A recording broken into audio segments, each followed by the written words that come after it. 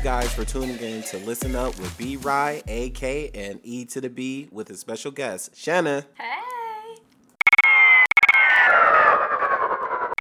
So this segment is called What's Going On, where we talk about whatever we find going on in the media, whether it's a big news story or just something funny that we just want to talk about. So basically, there is this woman who recently went viral after putting in a $100,000 offer for a couch.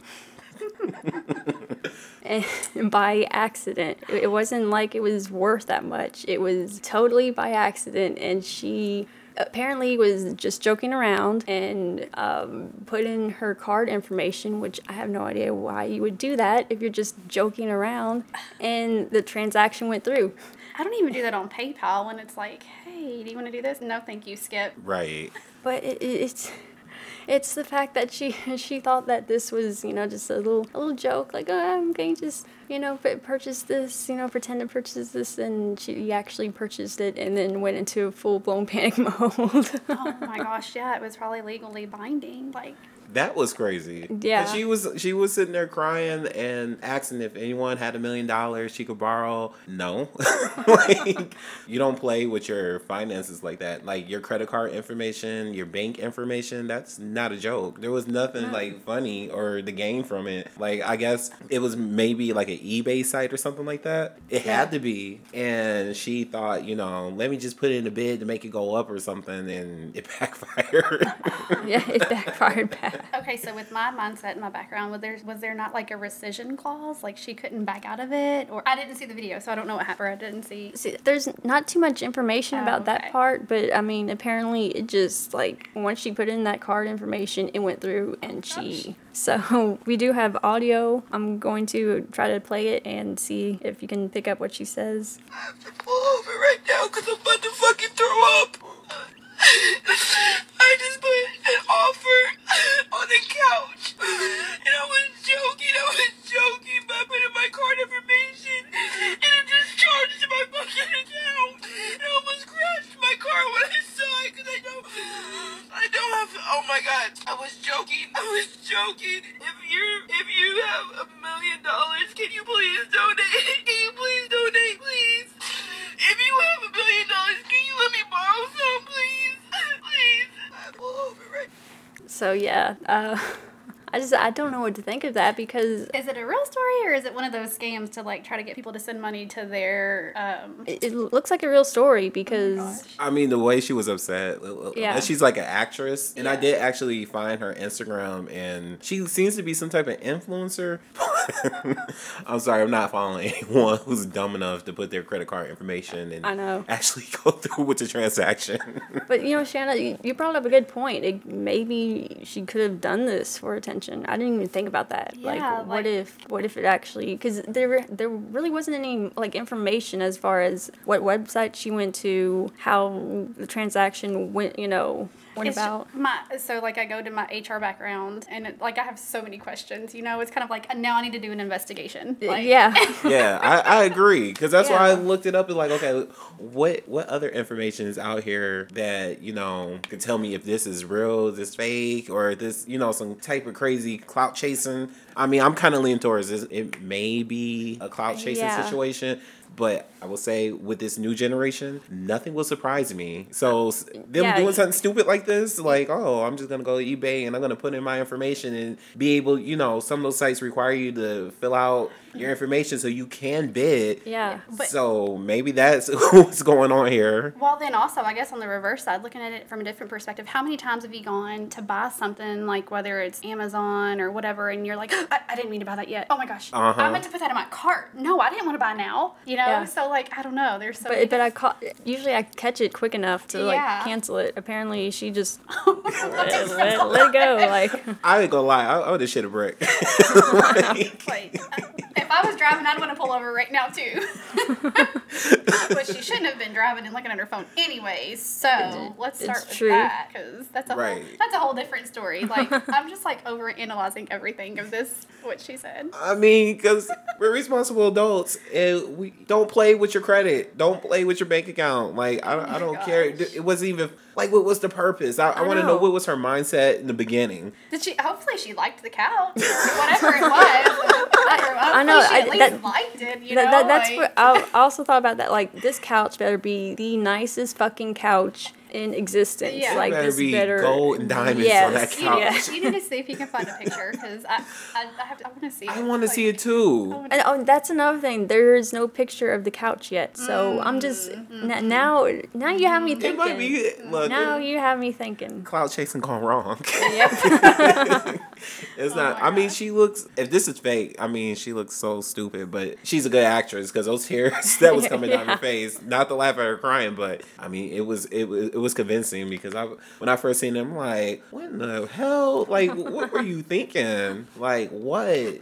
But like I said, like, this current generation, it would not surprise me one bit. I mean, because you have stories of people spending thousands of dollars on those online casinos, or even the like games like Candy Crush. Like, someone spent like $5,000 on that.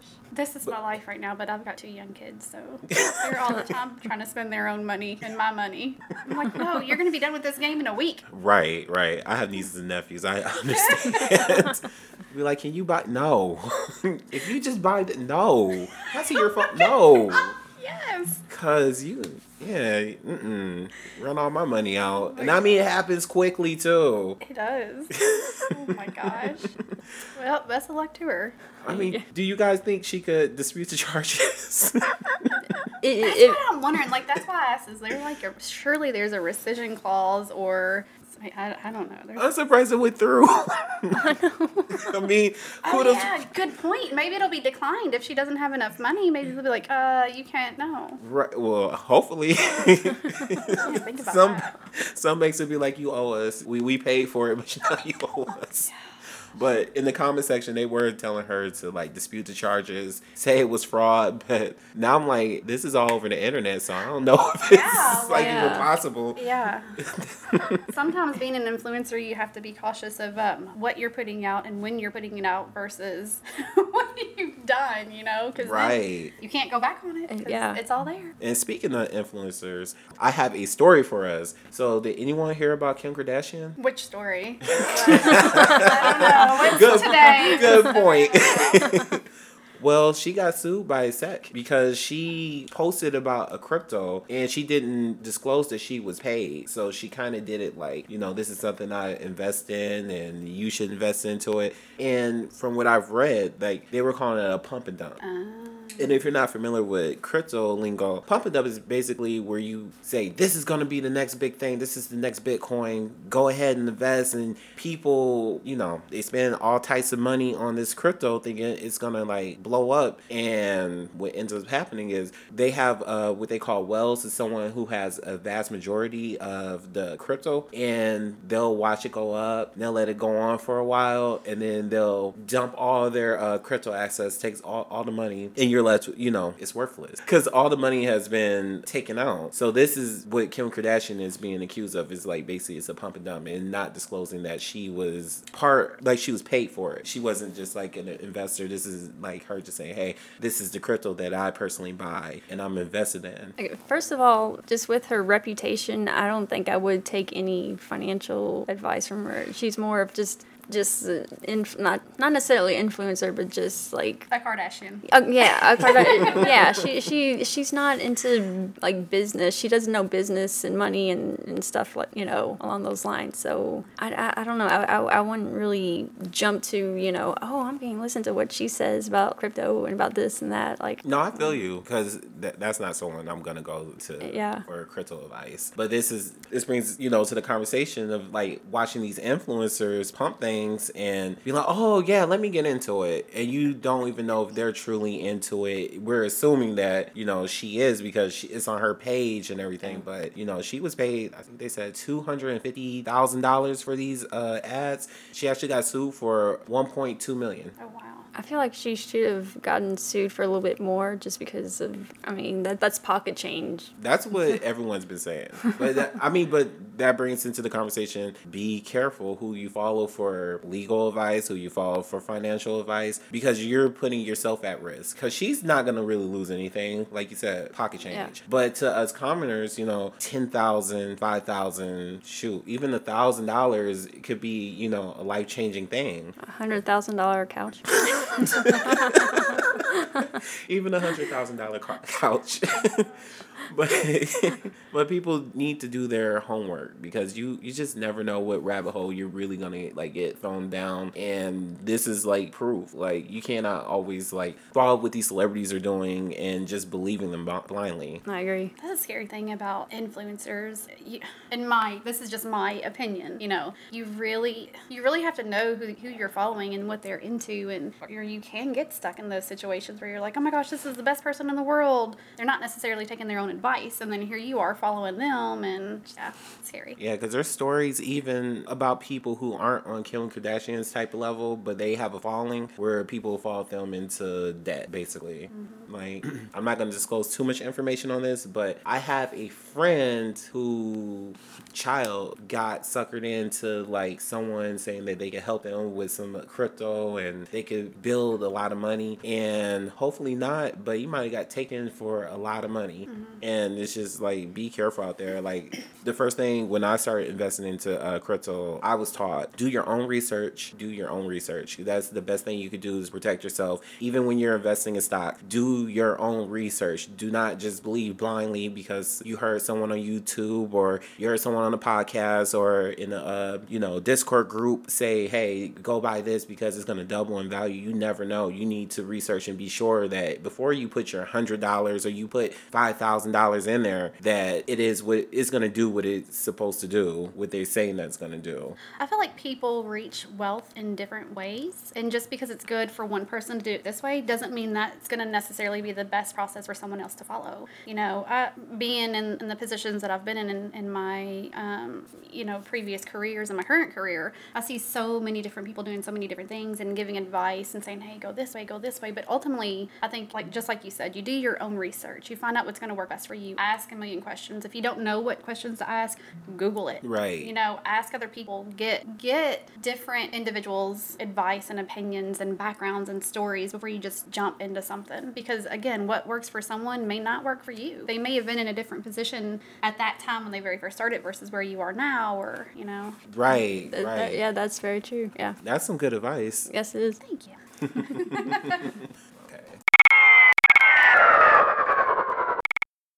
This is our in real life segment where we talk about things that happen in real life, whether it's us, a friend, a family, a coworker.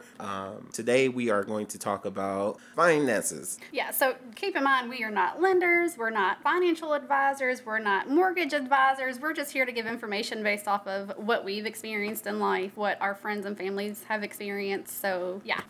Thank you, Shana. Yeah. Yeah, thank you. You're and welcome. Basically, we'll just be giving out like what to do or what not to do based off of what we've been through. So you want me to start first? Okay. So I've been working on my credit for a couple years.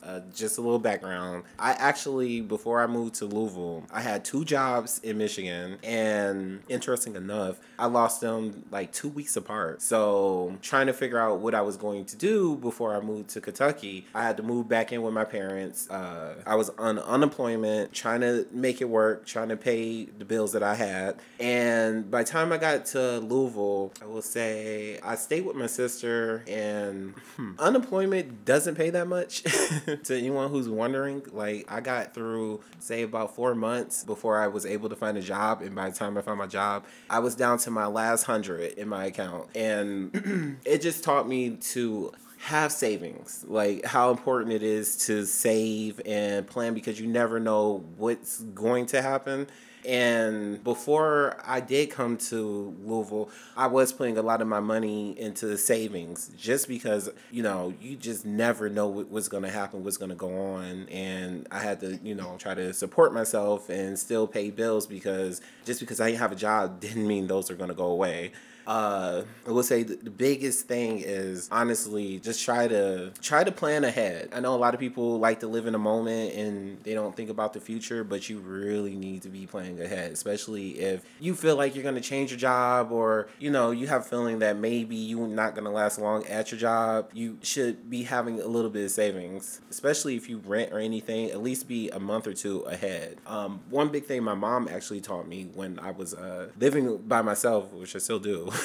But I was nervous about, like, how was I going to pay my bills off of one check? Because I thought that's how you did it. Like, you build up one big check and then you paid your rent. And my mom broke it down. She's like, no. She said, if your rent is $850, you take $150 out of each check. And then that $150 you put into an account for your rent. And that doesn't exist. So you're only working off the money that you do actually have after you pay your bills and everything. And let me tell you, like, that has worked wonders for me. I was able to still live my life, able to like go on trips and everything, doing that. Like that helped me so much. Yeah, because once you put that money aside, it's like out of sight, out of mind. You're not thinking about that extra money that's going towards rent. So that definitely helps out. I think one thing is good balance. Like I feel like sometimes you've got different ends of the spectrum. You've got those people that like are penny pinchers, probably me. And then you got those people that are like, oh, you only live once. Like, no way. I'm going to do whatever I want, whenever I want. I'm going to spend my money, live paycheck to paycheck, which, hey, if that's for them, that's fine too. But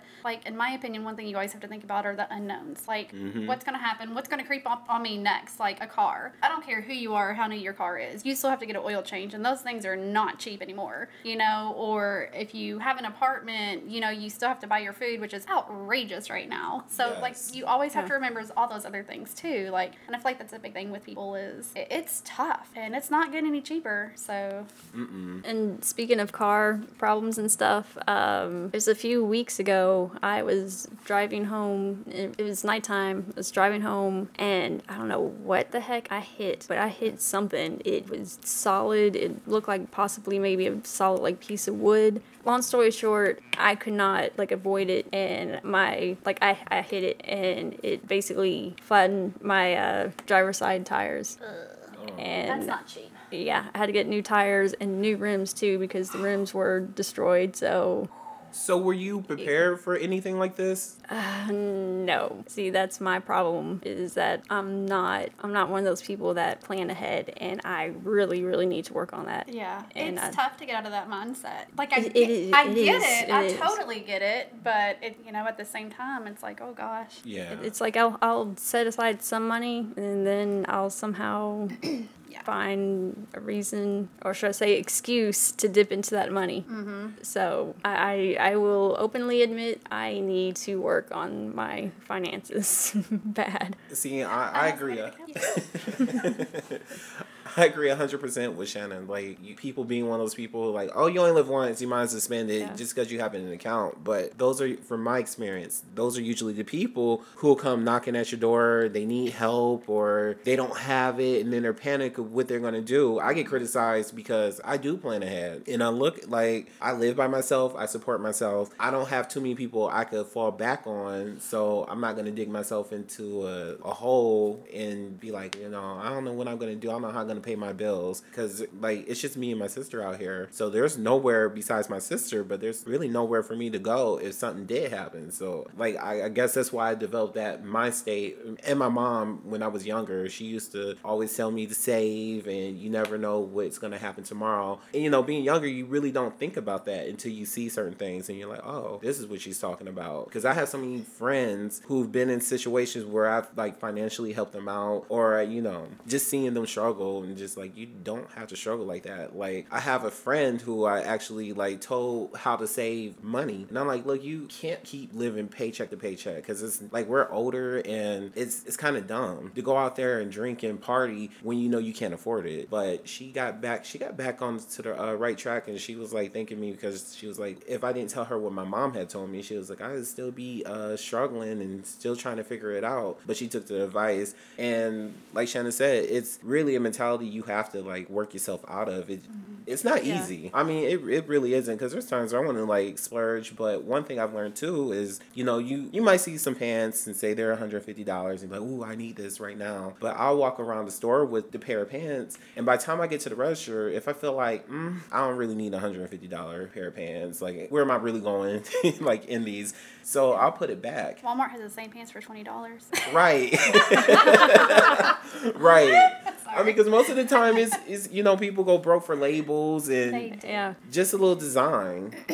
Now that I do also do that, because I'm slowly trying to change my mindset and change bad habits. So, if I see something that, ooh, I want this, or ooh, I want that, I'll walk around with it for a while and then decide I actually don't need this. It looks nice, but I don't need it. So I'll put it back. And then another thing is that, first of all, I am horrible at asking people for help. Like, I cannot, I hate it. I hate it. Really? Yeah, so, like, if I'm going through some tough, like with my car, for example, I didn't ask anybody to help me pay for it, and it was a pain in the ass to ask for a ride to and from work, because it's like, I don't want to ask for help. You don't want to ask for help because you don't want to feel like a weakness, but you also don't want to feel like a burden to someone else. Yeah.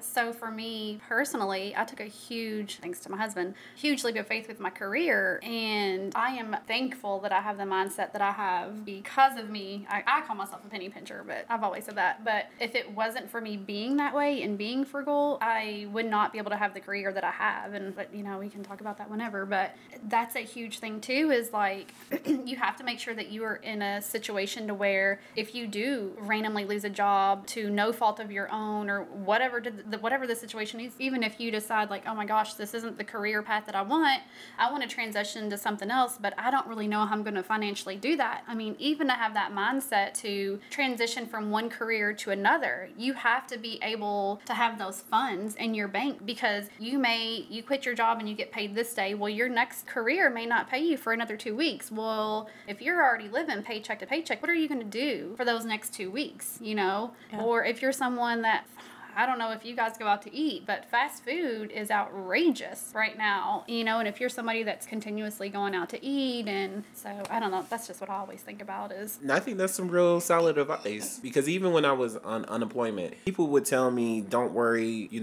there's an extension, you can get extension, but I never bought into that. And I'm like, no, because what if something happens, or, they were changing around this time, they started changing the regulations on unemployment. And then I was moving to another state. I didn't know how that was gonna like work out. But luckily I was smart enough to actually like save money while I was on unemployment, because what ended up happening was when my unemployment was done, there was no extension to be had. Like they said no. And I called up to the unemployment place and there's no extension. So I was able to save around like $2,000, and that got me through until I got into my current job. But keep in mind, I only had $100 and I had to like figure it out. Like my sister was helping me, but she could only help me so much because, she's an adult, she has her own bills. So I think people have to have that in the back of their head. Like, you could get help, but it may not be like a constant thing. It may be a little help, So, Shana, can you tell us, like, the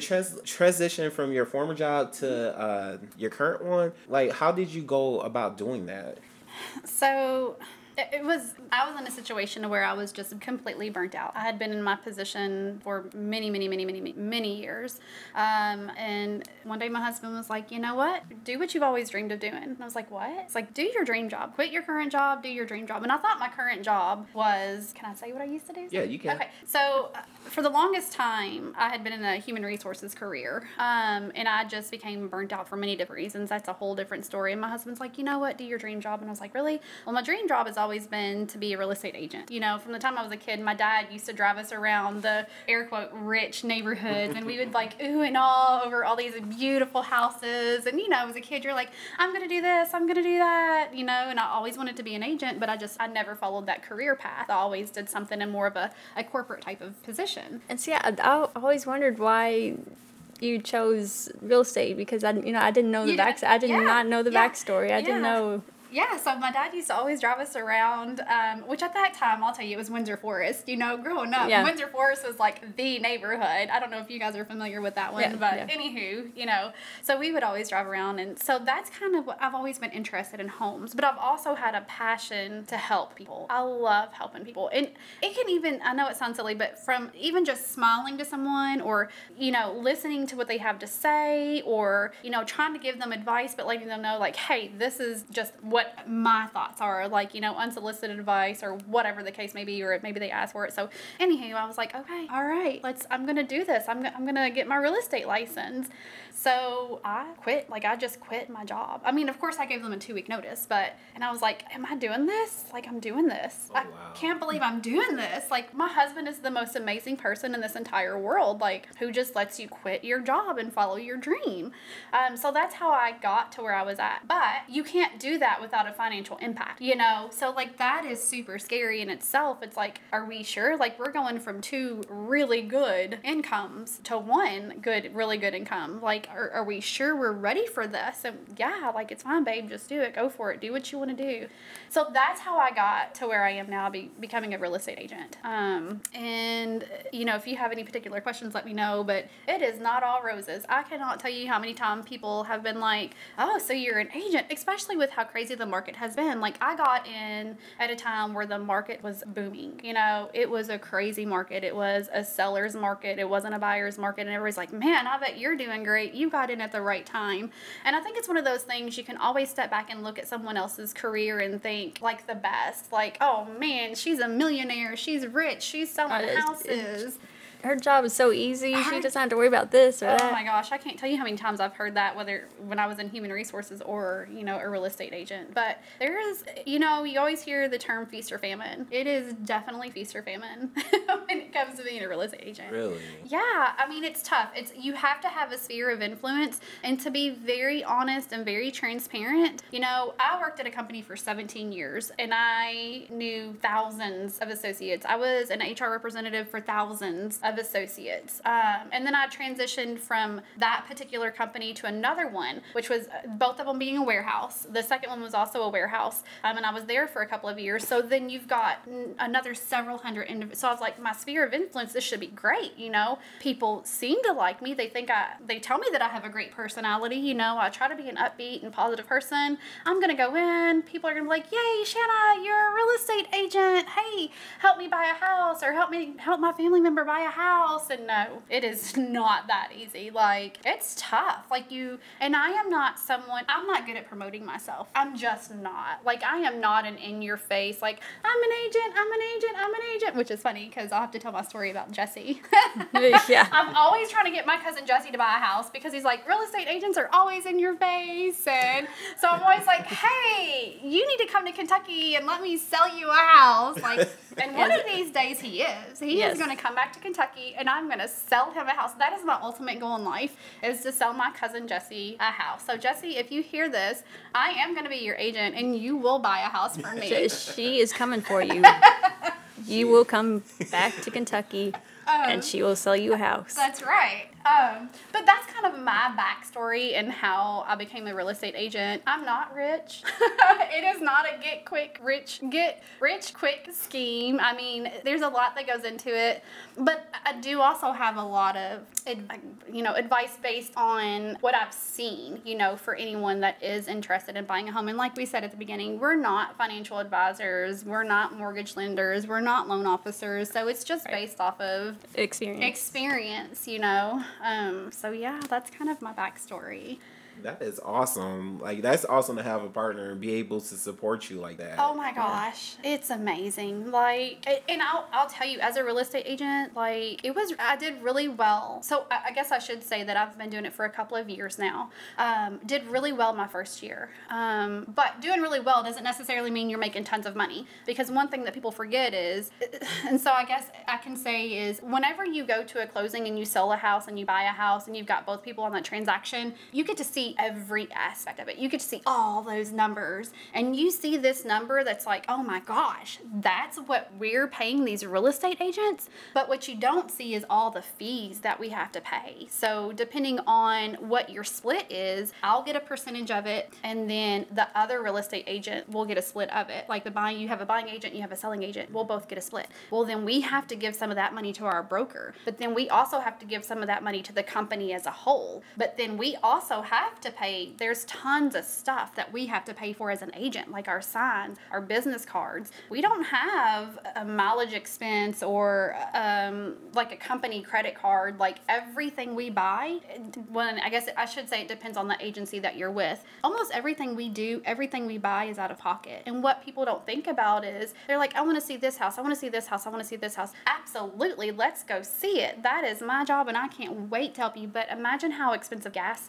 is, you know? So it's like when you see what a real estate agent gets paid on paper versus what we actually make, you know? Yeah, I didn't know that. Yeah, it's crazy what, you know, when you see a number, and again, it's so easy. Humans, that's just what we do. And I'm certain I'm guilty of it as well, you know? Just human nature is you see things from afar and you automatically think, oh, wow, you know, they must be doing great, when really you don't know the situation. So again, that takes me back to the financial aspect of I am always finding ways to save money and to penny pinch, because you don't know what's going to happen. You really don't. Especially in this economy right now. Especially in this economy. Because who would have knew gas would have been close to $5 a couple months ago? Oh my gosh. I just went to Virginia last week and I'll pass through Tennessee to get there, and I'm like, oh my gosh, gas is $2.99. On my way back home, I'm going to fill up because it's only $2.99. Nope, it was $3.35 when I was on my way home. I was like, it went up how much? Dang. Jeez. I know. So it's just the small things like that, but yeah. I did not know that y'all had to do all that. We do. So we have to pay, okay, so you know how people can just go out and look on Zillow and Realtor and things like that?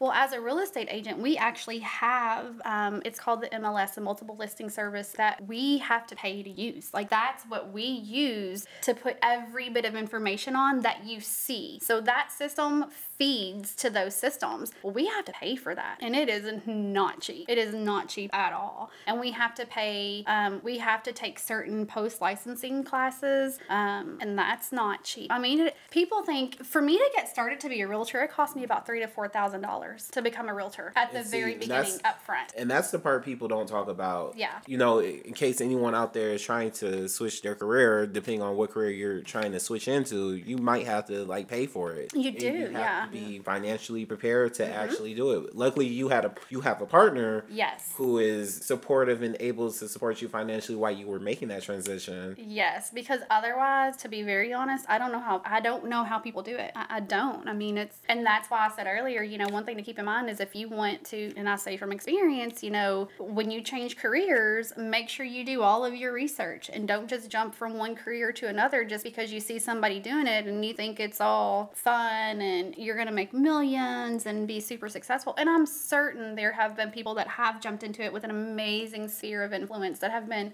extremely successful. But it generally takes you quite a few years to build your sphere of influence. I mean, because if you think about it, you know, there's a lot of real estate agents, and there's plenty of real estate to go around, you know, but there's always going to be someone that has an agent that in their family, you know, or a friend, and then they're like, oh my gosh, which one do I use?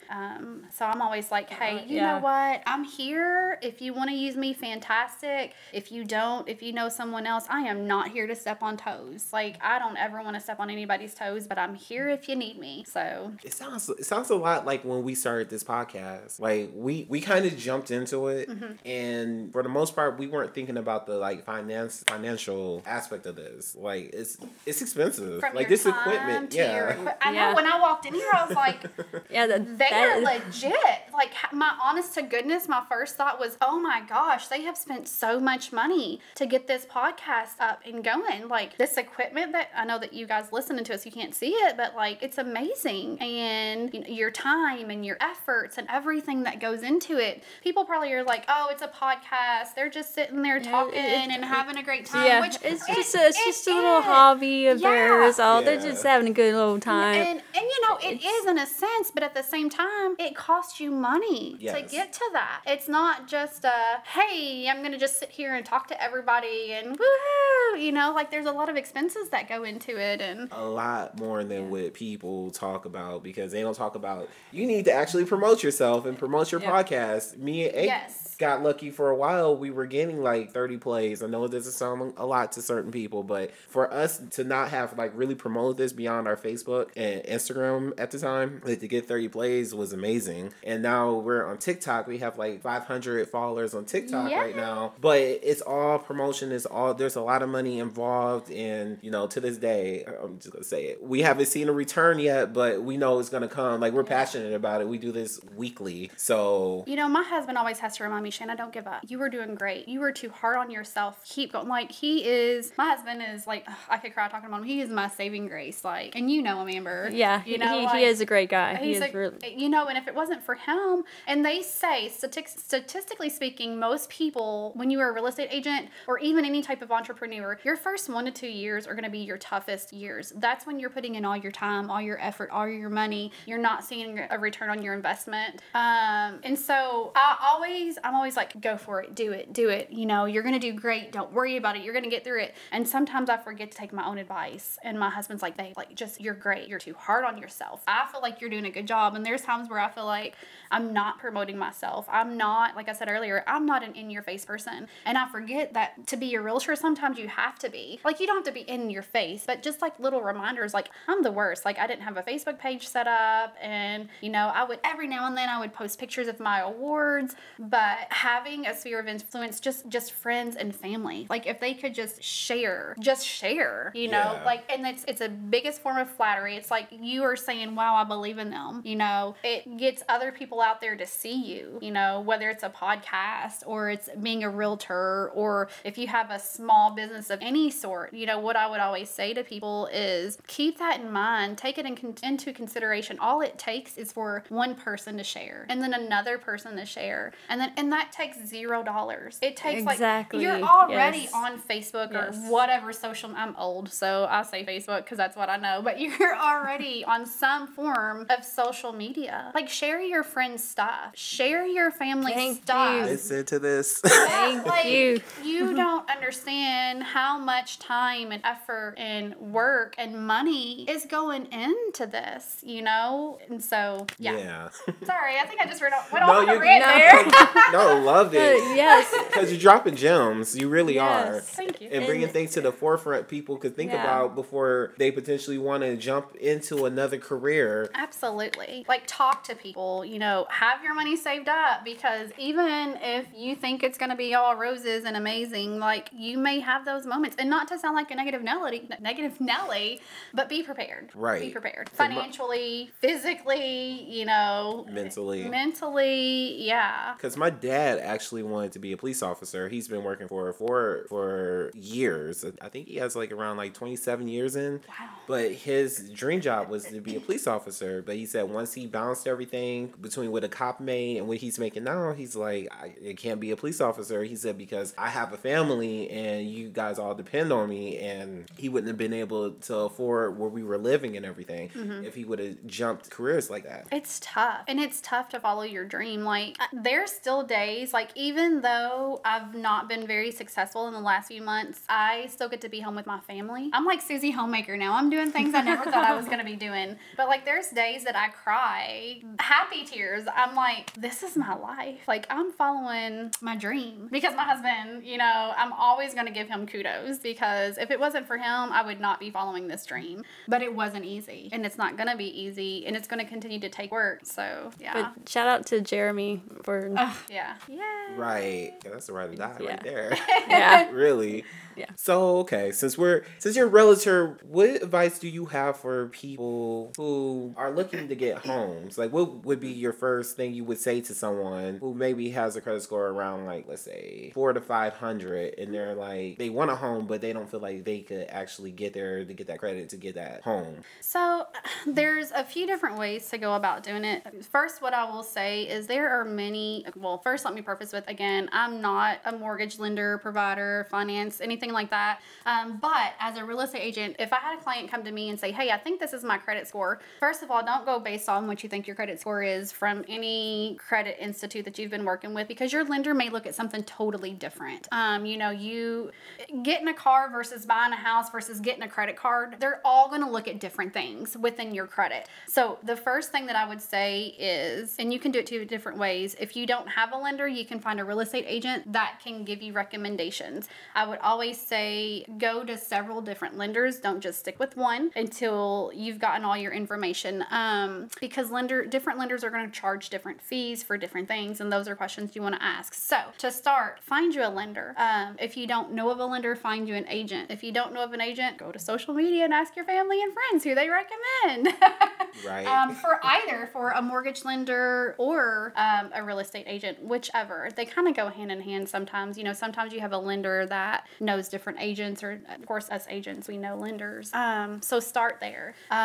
So you definitely want to work on your credit score. That's the big thing. There are so many different first-time homeowner opportunities out there. There's different variations of different types of loans that you can get. As agents, I don't want to say I'm well versed, but I feel like I'm very versed in those types of things. But there are some agents that may not be well versed. So those are really questions you should ask your mortgage provider and the lender. Is what are my options? What types of loan?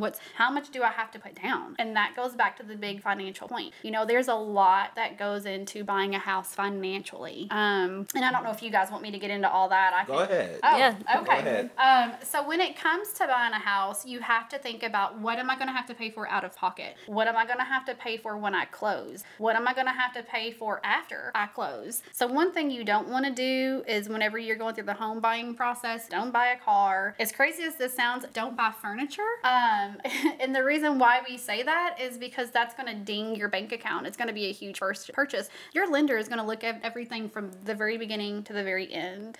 So you're going to have a pre-qualification and you're going to have a pre-approval. Two totally different things. You can be pre-qualified. You can get to the end and say, you're not pre-approved or you're not approved, because a pre-qualification is just one of those where you tell them how much you make. They look at your pay stubs, but they don't dig real deep into your bank account. They don't know the ins and the outs. And that's what your pre-approval is where they're like really digging into your bank account. So basically, when it comes to the furniture, don't buy it until you have the house. Yeah, don't maybe even buy it before. Make sure that's kind of hard too, because then you're like, well, where am I going to store it? I don't have a place for furniture right now. Otherwise, I'd probably. So it's kind of one of those fine-tooth things. It's like, oh, I'm darned if I do. I'm darned if I don't. So what I would say is talk to your mortgage lender or whoever you're going to use. And I would say, me personally, I would stay with someone local. It doesn't have to be your bank, but go with someone local. Those are going to be, from my experience, the ones that give you kind of the best fees. So definitely get pre-approved. Find an agent that fits you. Not all agents are alike, and I can tell you that from experience buying my own homes. I cried the first time I bought a house. I didn't know what a good faith deposit was. Do you guys know what a good faith deposit is? Is it something about you're good at paying mortgage on time? See, I love this. Okay, so a good faith deposit is money that you have to have. You don't have to have money that is recommended that you have up front. So anytime you say, oh my gosh, I love this house. I want to buy this house. This is the one. This is my dream house. I have to have it.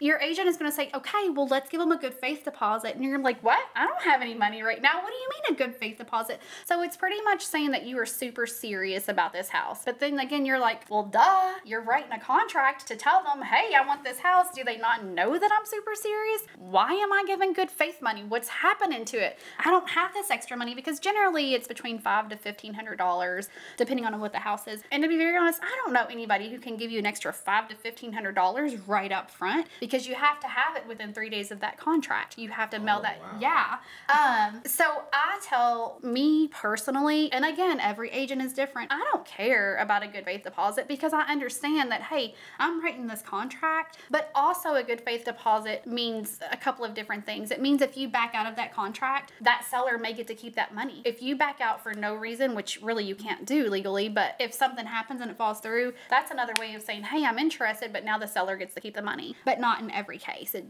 There's a lot that goes into that. So it's a whole different ballgame, which is really something that your agent should talk to you about. So that's one thing. You have to have that money up front. And again, that's due in 3 days. Then you have to get an inspection. I have had several people say, Shana, I want to buy this house sight unseen. I don't want an inspection. I'm like, oh, no. Oh, no. You always want an inspection. An inspection is going to go go through top, bottom, look at every aspect of that house to let you know what type of condition it is in. From your windows to your faucets to if your stove is working properly to your HVAC system to if your foundation is off to if your ground isn't level.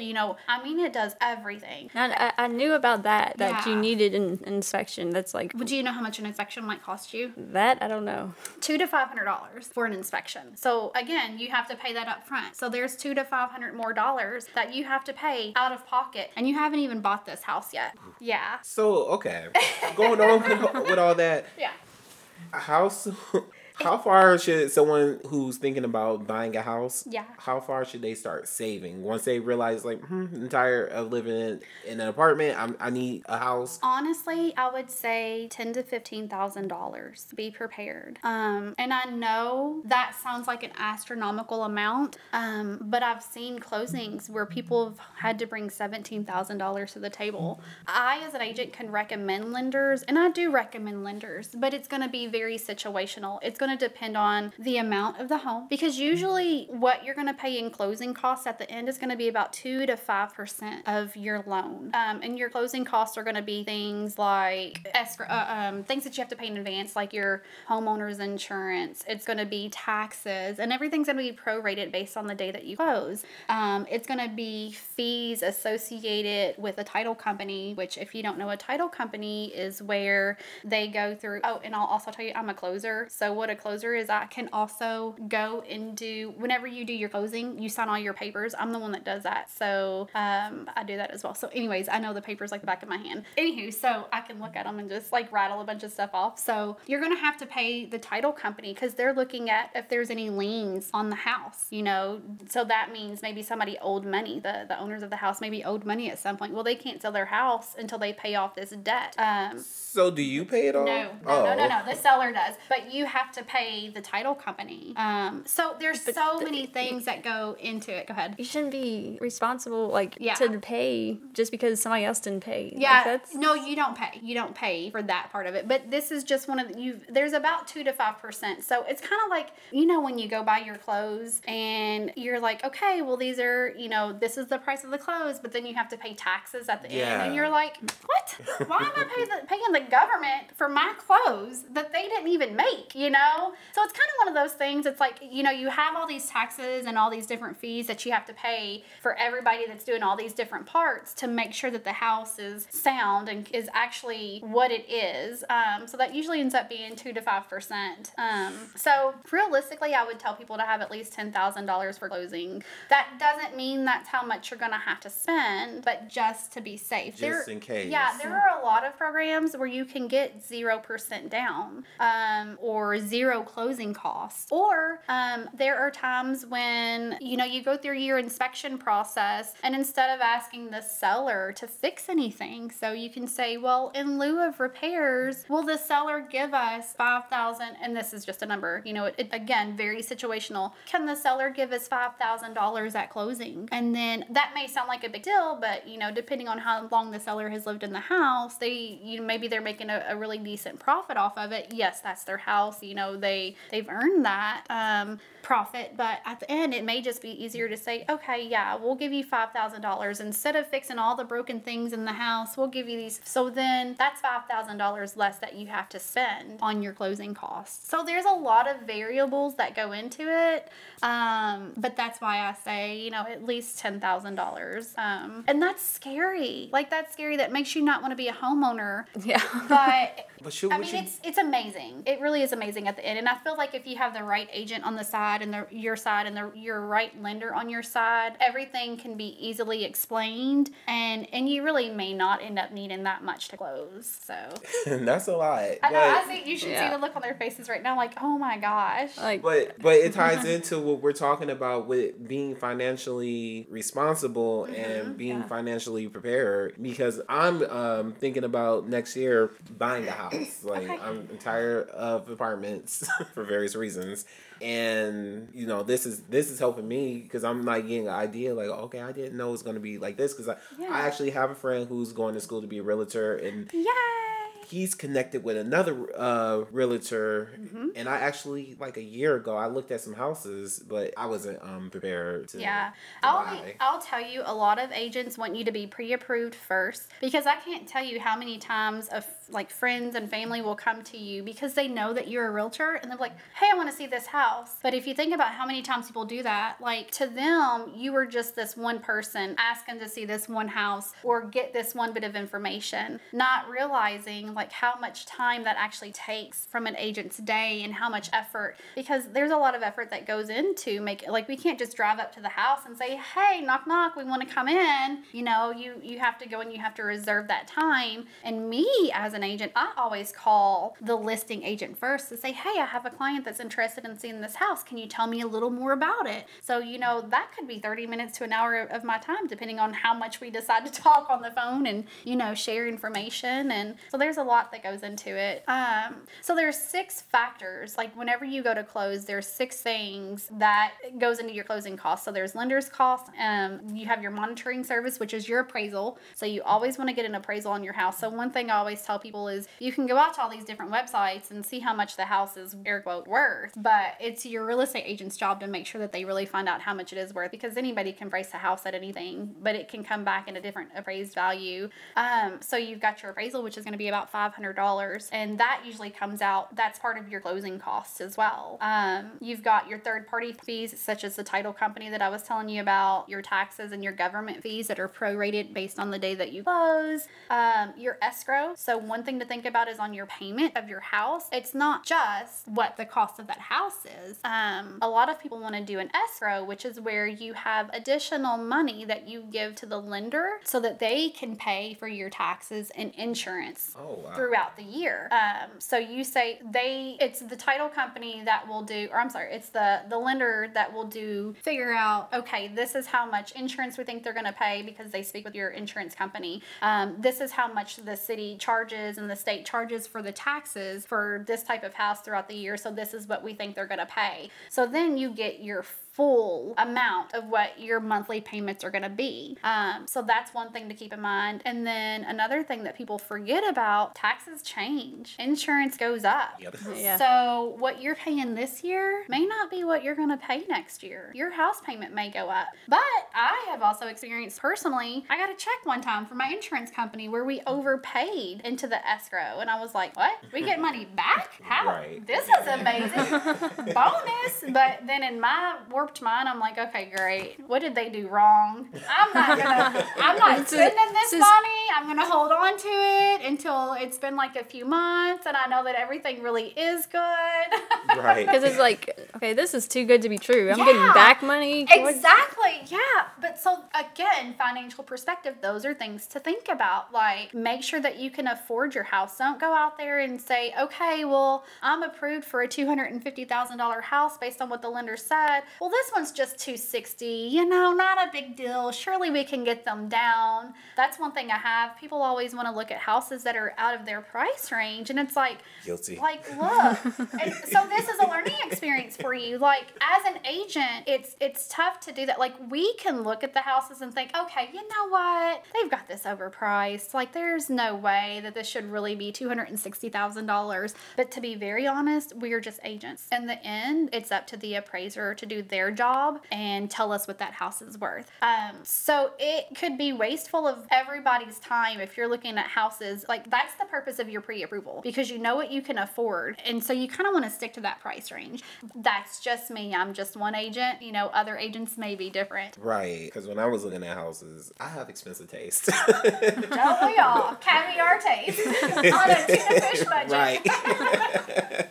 I was looking at big houses, like 6 bedrooms, and I'm like, I don't need all this house. But it was nice to look at it. But now, hearing all this, I feel bad about it. That's okay. I'm sorry, Van. Because I looked at like 3 of them, and I was just like, no. Yeah.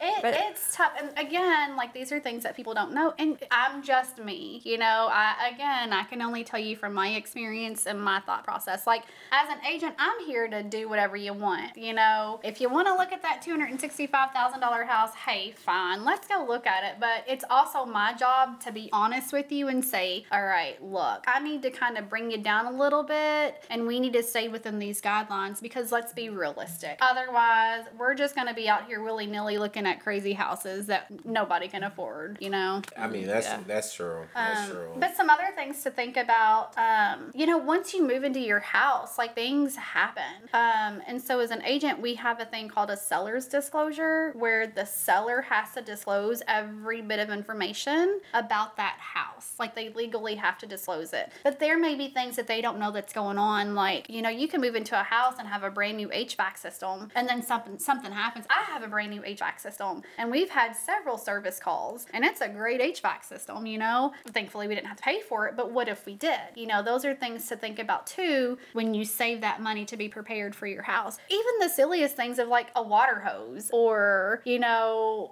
things that you want for your yard, or if you've got a bunch of trees, nobody's got time to clean out their gutters. You may want gutter guards. Like, I don't know, just the smallest things I always try to talk to people about with being financially prepared to own a home. I mean, because that's stuff that, like you said, people either gloss over or they don't think it's important until they're in that situation. They're like, oh my God, I wish I'd have got those gutter guards. I know. And I know it sounds silly, but it's like I try to think about what my experiences have been with outside of being an agent, before I was an agent, and also now being an agent. And I think I mentioned earlier, you know, not all agents are graded equally. Like, we have a due diligence to do to our clients to make sure we're doing the right thing, but not everybody's going to have a bubbly personality, or I'm bubbly. I just am. I don't know. I just am. And that may not be for everybody. You know, there's some people that's like, look, you need to tone it down. You're more excited about this house than I am. Like, okay, she's not for me. So you have to, and I have experienced that where I had an agent that my lender provided, and I was like, absolutely not. No, I am not using this agent. She does not have time in the day for me. Like, I felt like I was wasting her time just by doing a simple phone call. And that was,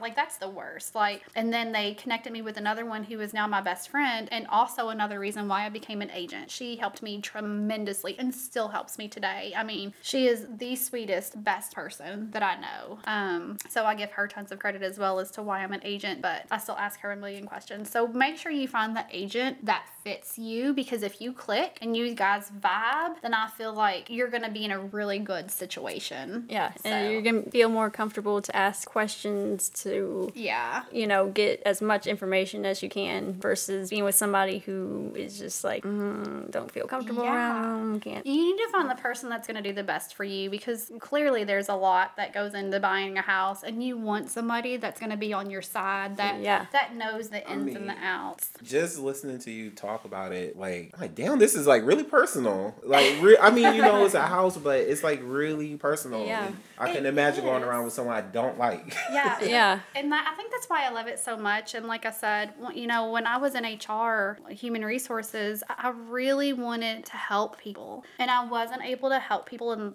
I helped people a lot, but not in the way that I wanted to. Like, I really wanted to make an impact on people's lives.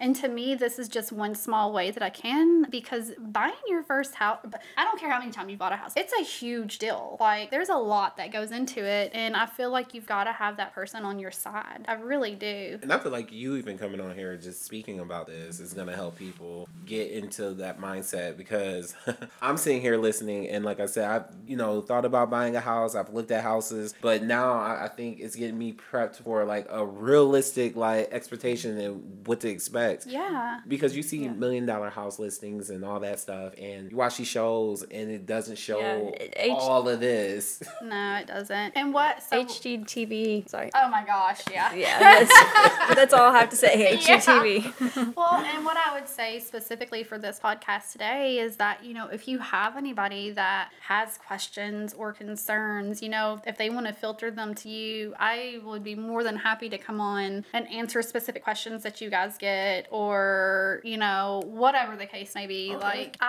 We will take you up on that. I am not, like I said, I've only been doing it a couple of years. You learn something new with every transactions. Like, by no means am I the most seasoned real estate agent, and I would never ever pretend to be. I mean, like I said, I know people that have been doing it for, 30, older than I am. I'll be 40 next month, and I know people that have been doing it longer than I'm old, and, you know, they're still learning things. So it's ever growing, it's ever transitioning, it's ever learning. But I'm always here to answer questions if anybody has it. So Yeah, I do have a question. Yeah. What is your opinion on rent-to-own houses?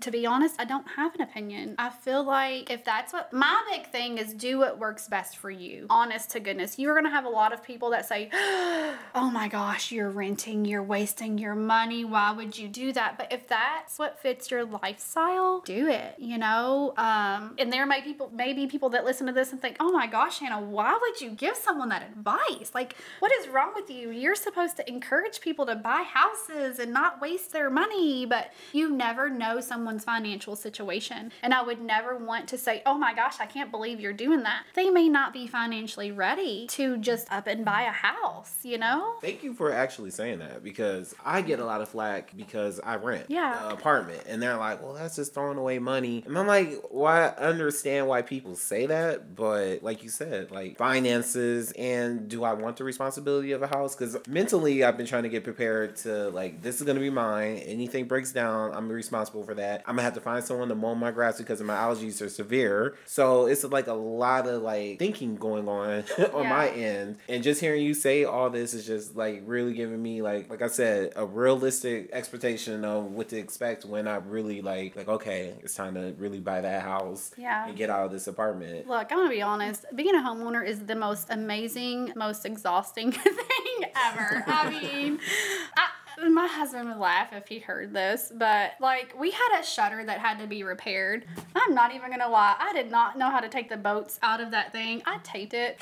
I taped our shutter. That sounds like something I would do. Onto our house until my husband fixed it. I was like, he's like, Shanna, did you really? I was like, yes, I did, because I'm not using your drill or whatever it's called to drill those bolts out and then put these new ones in, and I didn't want it flapping in the wind and breaking completely off, because I don't know how much shutters cost. I should, but I don't.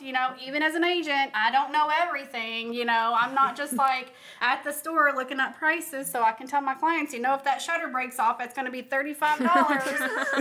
But I mean, being a homeowner is absolutely amazing, but it can be exhausting because I swear it's always something. Like you sit down on your couch and you're like, this is a nice house. What the hell was that? And something happened. Or I just cut my grass, and mowers cost money. Gas costs money. To pay someone to mow your grass, it costs money. I don't care what size your yard is. If it's a weed eater, it costs money, So, to go back to your question about the rent to own, I would just say make sure you've got someone on your side that really thoroughly reads the contract and that can help you understand what the contract says. So you're not legally binding yourself to something that's not feasible, so you're not, you think that you're paying for this house to be yours at some point and then automatically it's sold from underneath you, So just, definitely read your contract, make sure the terms make sense for you in your situation. That's what I would say. That's how that happens when they say, oh, it was sold from under my nose. So you could be renting and be like, oh, I'm eventually own this, and then someone could be like, well, I just sold it to someone else. Yeah. If there's not a contract involved and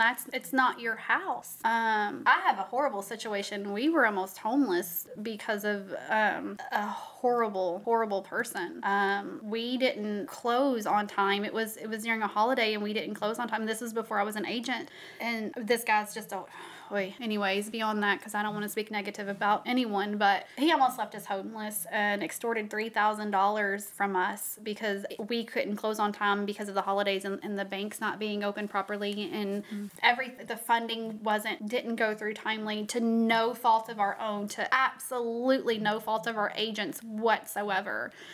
So that was a whole fiasco. But there's so many things that goes into being an agent and buying a home and renting to own. It's just it's whatever works best for you, and don't ever let anyone make you feel bad for the situation that you were in. If you know that you're doing your best, and if renting works for you, and I think the big thing, people are like, well, you're paying someone else's mortgage. Yes, I hear that all the time. But you know what? If that's what you want, then who cares? Who cares? I'm not that agent. I'm not gonna be like, oh, do you really want to rent? Let me be. I'm not that agent. And maybe that's why I'm not a millionaire. I don't know. I just try to be honest honest. But if renting is for you, rent. Because there is a lot that goes into owning a home, and it does cost a lot of money. And you know what? Something goes wrong here, call your maintenance guy and hope to goodness you have a good one. Right. That's how cause I'm not handy, so I'm like, yeah. I'm be always asking my friend David, like, can you come over and fix this? Oh my gosh. So, kind of off topic, I went to my first mother-in-law's house for the week last week, and her, one of her cabinet doors was just kind of wonky on the hinge. And I was like, hey, you got a screwdriver? She said, yeah, over there. And I was like, all right, went and got it, screwed that bad boy in and fixed her drawer. And she was, or her cabinet door, she's like, you sure are handy. I guess so. Thanks. Hey, learn a couple things, right? Yeah. So anyways, so those are just my experiences. I'm sure I could go on for days.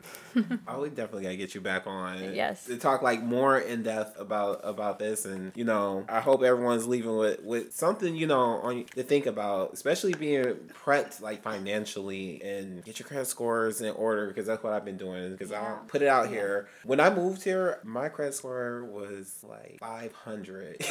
It was low. You can get, again, kind of going back to the financial institutes, what I would say, find you a little sheet where you can write down the comparisons between the mortgage companies, because not all lenders are the same. You would think that they were, but they're going to charge you different fees for, like you can go to a McDonald's in one area and they charge one price. And then if you go to a McDonald's in a different area, they're going to charge different prices, or it's weird. So would they do that based off a credit score? Because one of the biggest things that I've heard while trying to like buy a house is credit score. Your credit score needs to be up there. You need to get that credit score up. You do want a good credit score. It's definitely going to help you. But talk to your lender about it, and they will actually be able to give you advice on how to increase your credit score. That's kind of what they're there for. So I got back in the sevens. Good But what I'm saying, it took a lot of work, a lot of dedication, a lot of I want to go out and party, and I want to spend $100 in drinks, and I could put that towards the bill, and I just want people to, take away from this that you could be low and you could still go after your dreams, and you could still repair your credit. Yeah. It's not a forever thing. If you're like going through a struggle, like say right now, and I know we're closer to the holiday season, so people are probably going to try to put themselves in debt trying to buy Christmas gifts and all that. But you could get out of these holes. It doesn't have to be like a forever thing. Just a lot of dedication, a lot of learning, and a lot of discipline. Yeah. And all the information that I give, it does come off a little scary. I want to make sure that I'm giving realistic information, and it's different for everybody. There's different programs out there. There's several different types of loans, which I'm not going to get into that. Different percentage rates. You've got some loans you put 0% down for. Some you can do 3.5%. Some you do 20%. So there's so many different being a homeowner is achievable. You just have to be disciplined. You have to make sure that you're saving the money, you're looking towards the future, and you're being realistic about it. But again, there's tons of programs out there. So I do have a question about the credit score.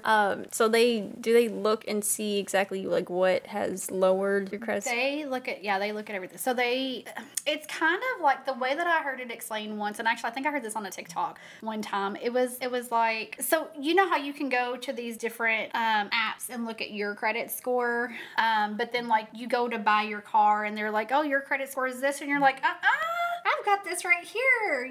This credit happy place told me it was this.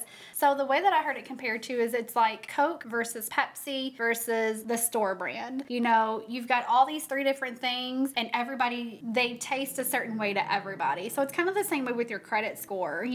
Whenever you go to your lender, depending on what you're doing, they're going to look at it in different ways. So when you buy a house, they're going to pull it and they're going to look at all your financials, which is why they want your bank statements for the last 2 months, generally 2 months. They're going to look at main things. They're not going to look at all your little PayPal things that go in there generally. I'm sorry, I'm not a mortgage lender, so if a lender hears this and I'm wrong, hey, you know what? I'm learning something every day, so tell me I'm wrong. I'm okay with it. But, they're going to look at the big things, and they are going to go back and look at your credit score to see, well, what has lowered it? Because they want to help you increase your credit score so that they can get you to where they want you to be. Generally, you can have a 540 and purchase a home. Again, depending on lender. Okay, because people make it seem like if you have like a 500, like you can't get anything. Yeah. You need a 700 and up. So much has changed, and that used to really be the way it was. It's like, oh, if you didn't have almost a air quote perfect score, you're not getting anything in life.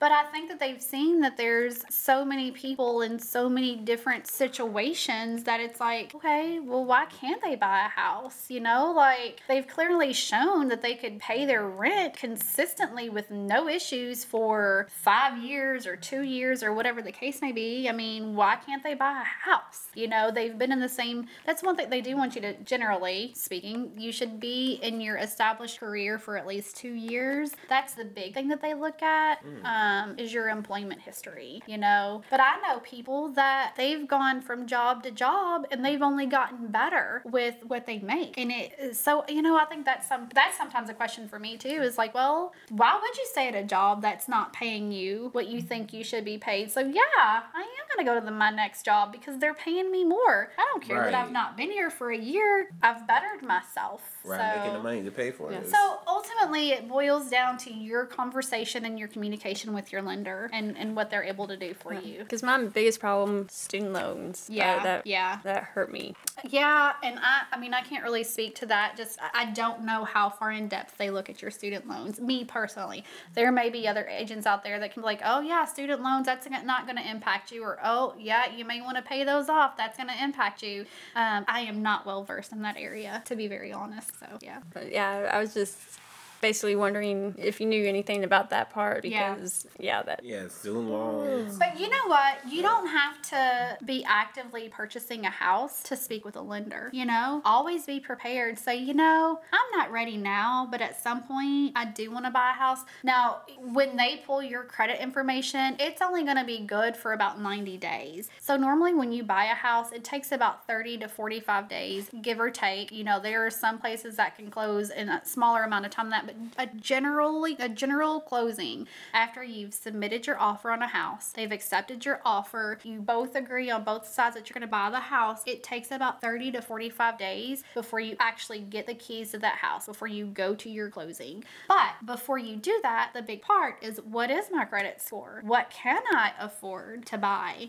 You can always go to a lender, and whenever you do, so I think another thing that's out there is people are like, oh my gosh, I don't want my credit to be dinged. The whole purpose of this is I want to make sure I have a good credit score. Well, I don't want to call all these different mortgage companies and like each time they pull my credit, I'm going to take a 5-point hit. General rule of thumb is if you're looking for a mortgage, as long as they're doing it within the 45-day period, it's only going to hit your credit one time, no matter if it's different institutes looking at it. This is what I've learned. This is what I've been told. Again, if there's a lender out there that can tell me differently, fantastic. That will be a learning opportunity for me. But that's also a question that you can ask the mortgage provider or the lender is, hey, I just want to be transparent. I'm trying to get my stuff together. I'm working with different lenders to see what they have to offer. And lenders know that, yeah, they want you to use them, but it wouldn't be smart of you to just stick with one person, Right. Do what's best for you and shop around for your mortgage and say, hey, look, I want to buy a house at some point. I'm gonna be honest, I don't know when, trying to get it together. What are you seeing that my credit score is? What can I do to make that better? How much, as of right now, financially speaking, do you think that I can afford to, what level can I afford to purchase of a home? And,